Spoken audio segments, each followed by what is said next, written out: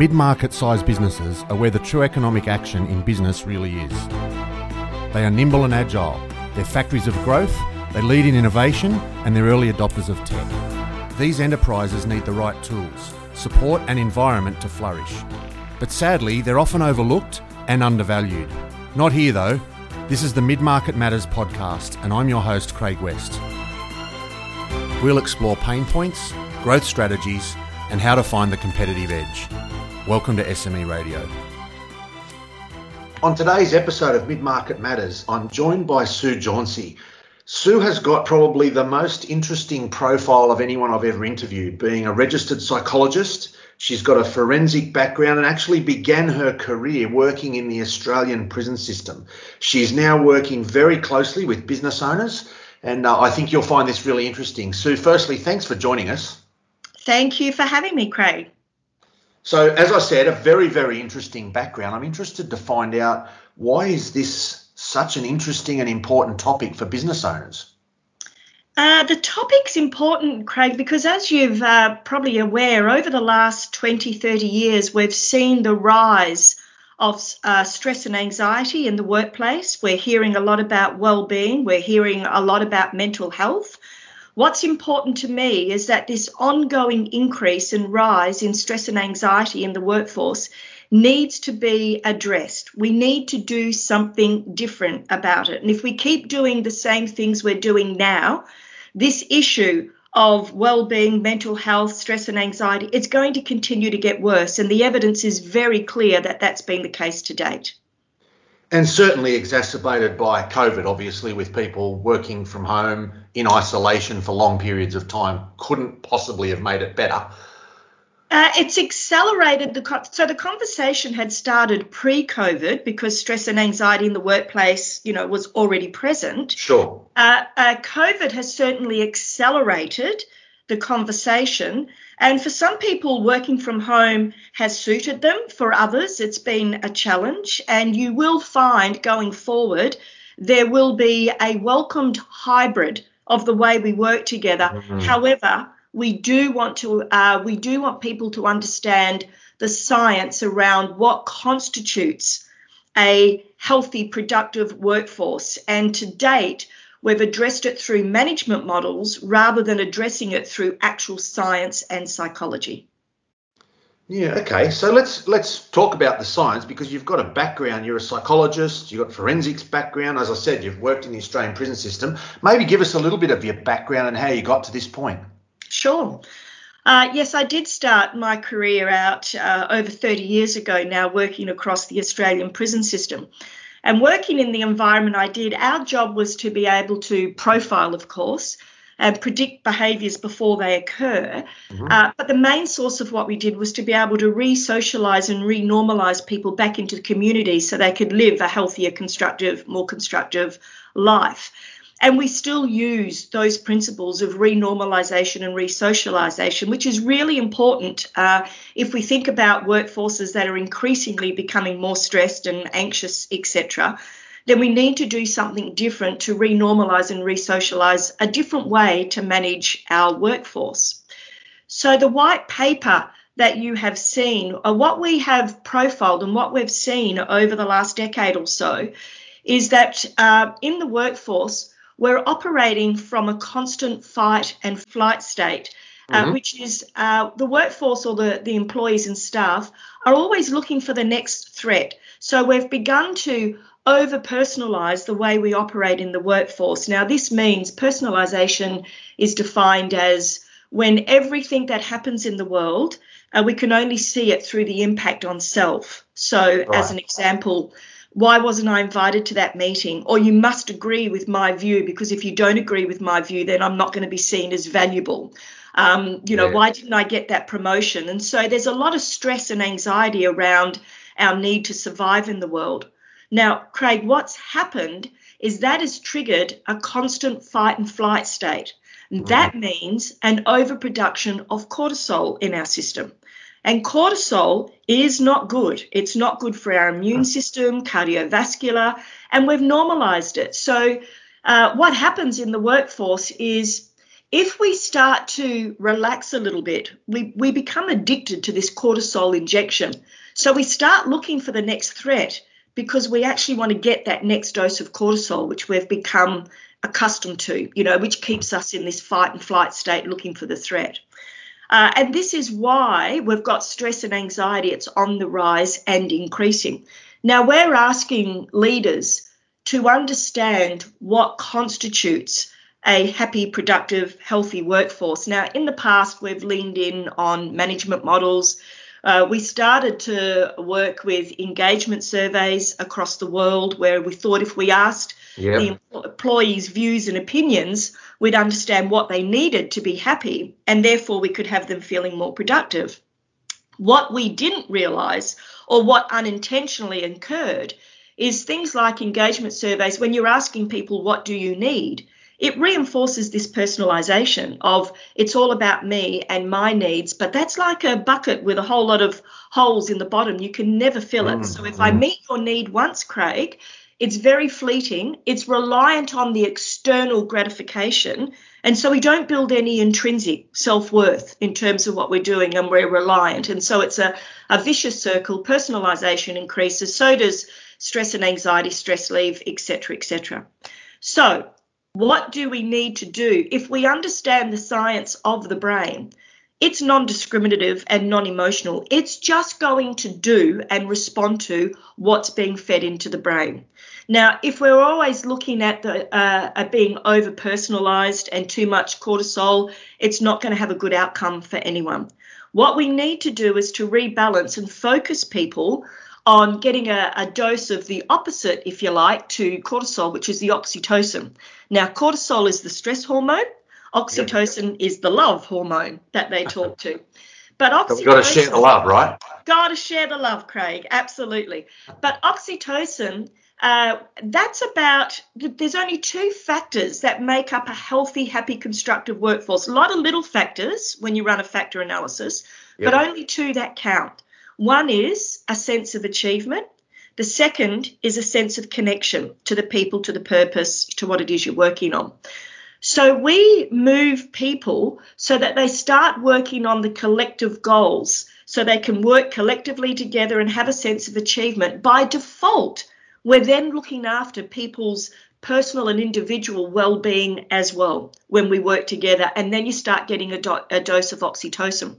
Not only that, when you're in a high state of cortisol production, there's neural pathways then that you cannot access, such as solutions, opportunities, creative thinking, because you're in the survival state. But if we can take you over to working collectively, you can access those neural pathways, and the lens that you see the world looks very different. Does that make sense, Craig? It's fascinating. Yeah, absolutely. It makes sense. And I'm just thinking about my own working environment. You know, we see that all the time when we're dealing with employees or supervisors, or as a business owner, you've got staff that work for you. Obviously, being able to apply this sounds to me like it can make a substantial difference when we're trying to manage our workforce. Incredible difference. And so we're saying, if you go to an organisation now and you ask them, does your workforce talk about being stressed, anxious, stress leave, overwhelmed, the personalisation, then we are not managing our workforce correctly. And we have to do things different. Workforce is in crisis. Now is the time that we need to understand the science behind it. These aren't difficult things to do, Craig. It's just the awareness we need to have to understand what's triggering the current state of cortisol production, stress and anxiety, and how we get people to work collectively. Now, there are systems that you need to use if you're going to renormalize and re-socialize people to do things differently. And just to give you a bit of a silly example, if you like, a child's going to tell you that they need a chocolate biscuit or they want a chocolate biscuit before they eat dinner. But that doesn't mean it's good for them. So what they say they want is not necessarily what they need, in order to have a healthier environment. So what we are saying is, in order to renormalize and re-socialize, there has to be really strong accountability and infrastructure around the workforce so they can renormalize and make the transition. So something to hold them in place while they're making the transition and get to experience the change in feeling that sense of achievement and connection. Hormonally, they start to feel better. They start to see the world better. There's got to be a system of transformational change, but not in the management sense that we talk about.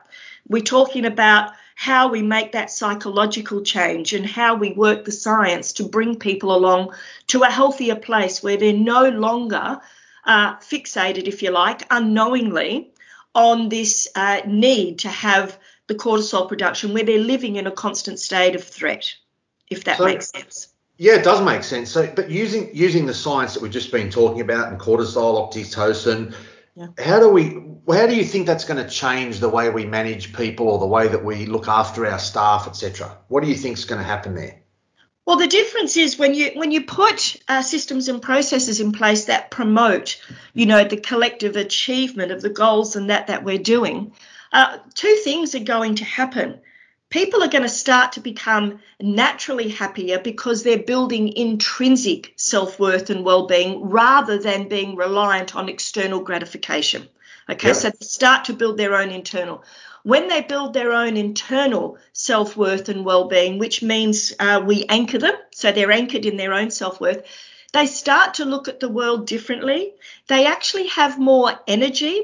So when you go home at the end of the day, if you've been personalised and talking about what's wrong in the world and who's doing what, how and when and why your view and opinion wasn't accepted, you go home feeling tired, frustrated, everything is hard and difficult and despondent.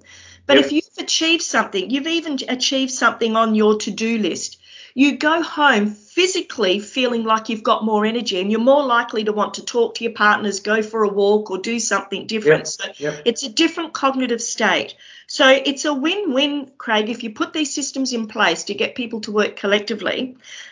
Your employees become healthier, they have more energy, they see the world differently, they're focused on a collective output, they're focused on the organisation's goals, performance improves, and we get a win-win where we look to improve and look after individual well-being and performance outcomes. And we should not look at them as separate projects. They're always going to be interactive and integrated, and we need to look at the whole system, not parts. So why aren't we? It sounds reasonably simple. The way you're saying it now, it sounds like, okay, why isn't everybody doing this? Why aren't we already doing this?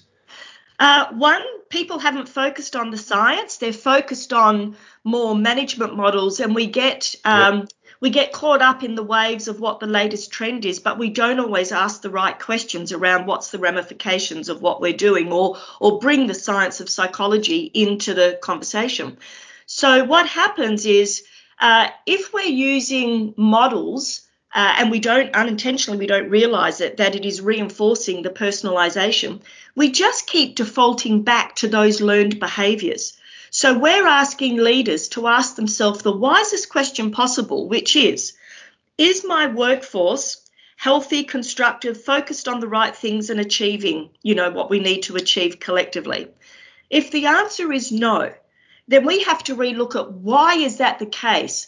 What have we missed? What is the science to be able to develop a workforce so that, one, they're healthy and well-being is improving, and we get to focus on the purpose of the organisation and the goals of the organisation?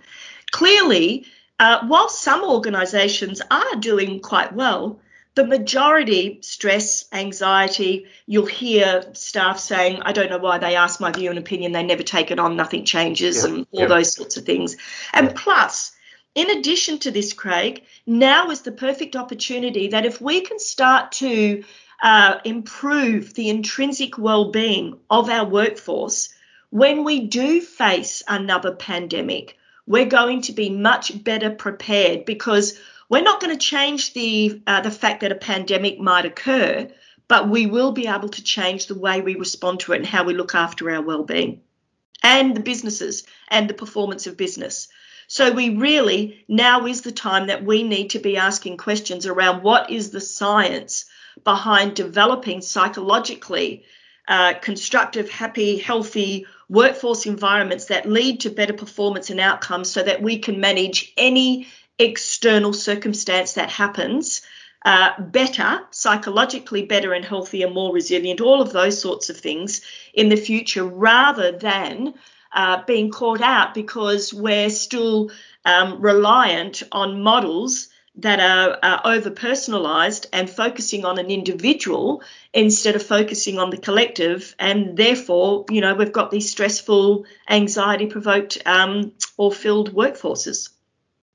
Okay, well, that's certainly something that business owners need to be aware of. I'm interested to find out a little bit more. You founded a company called Apollon, Yes. culture tech platform. You've got some software now that helps people actually implement this, because I'm thinking about this.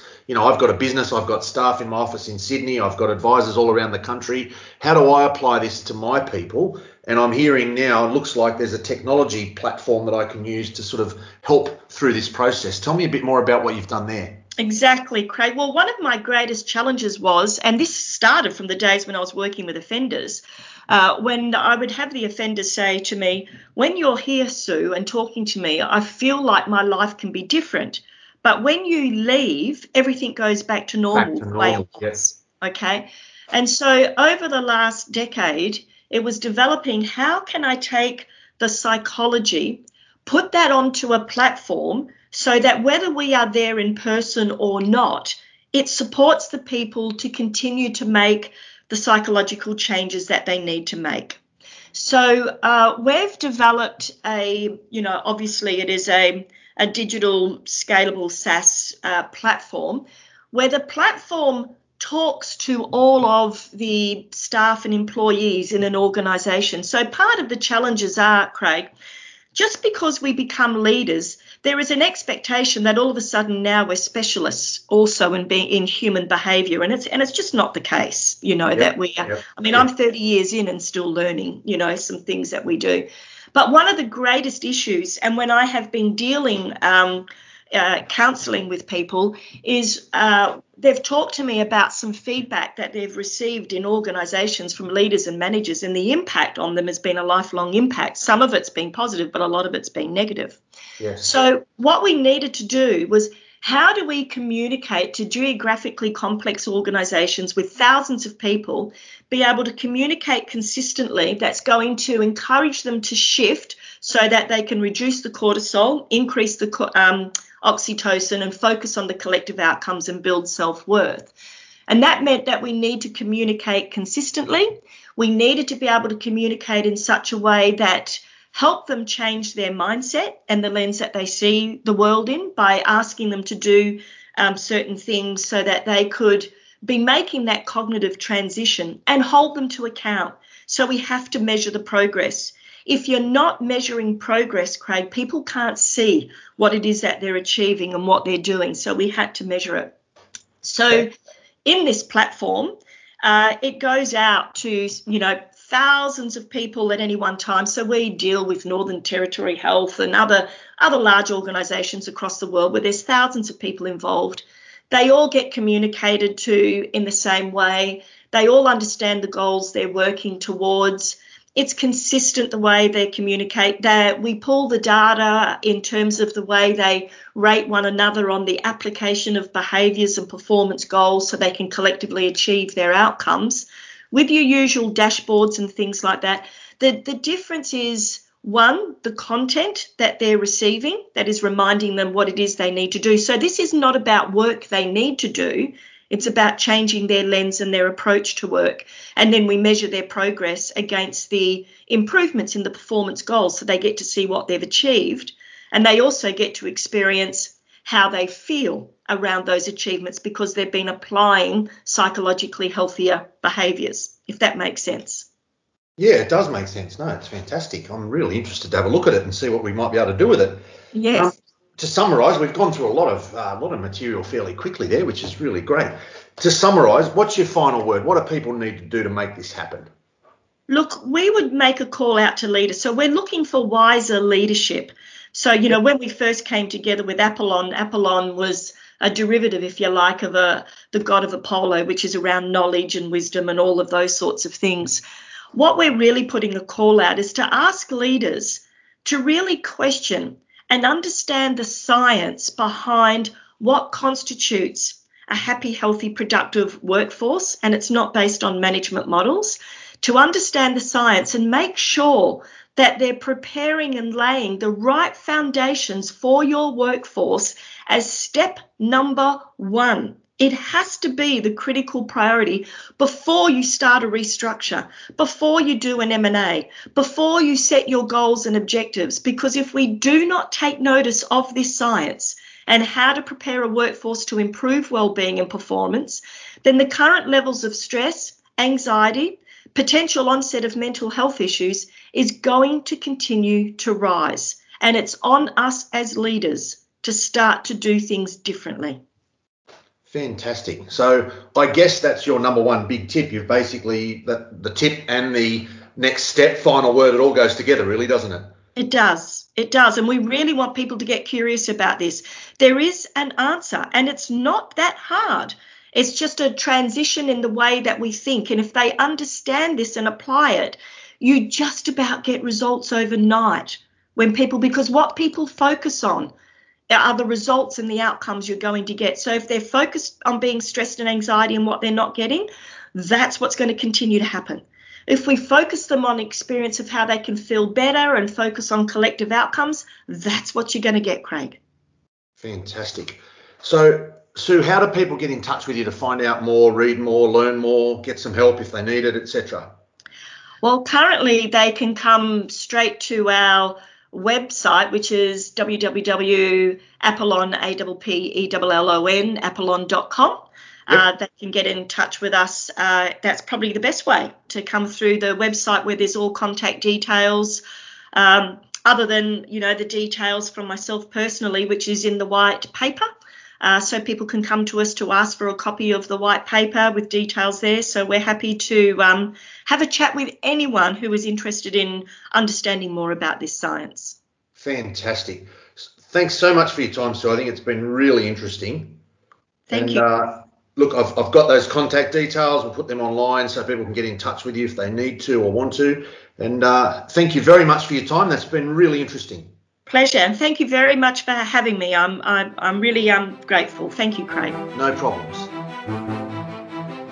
Thanks for listening to Mid-Market Matters. I hope you found this episode helpful and informative for your business. To find out more, go to midmarketmatters.com.au. And to download other episodes, go to Apple Podcasts, Spotify, or anywhere you get your podcasts. Thank you for listening.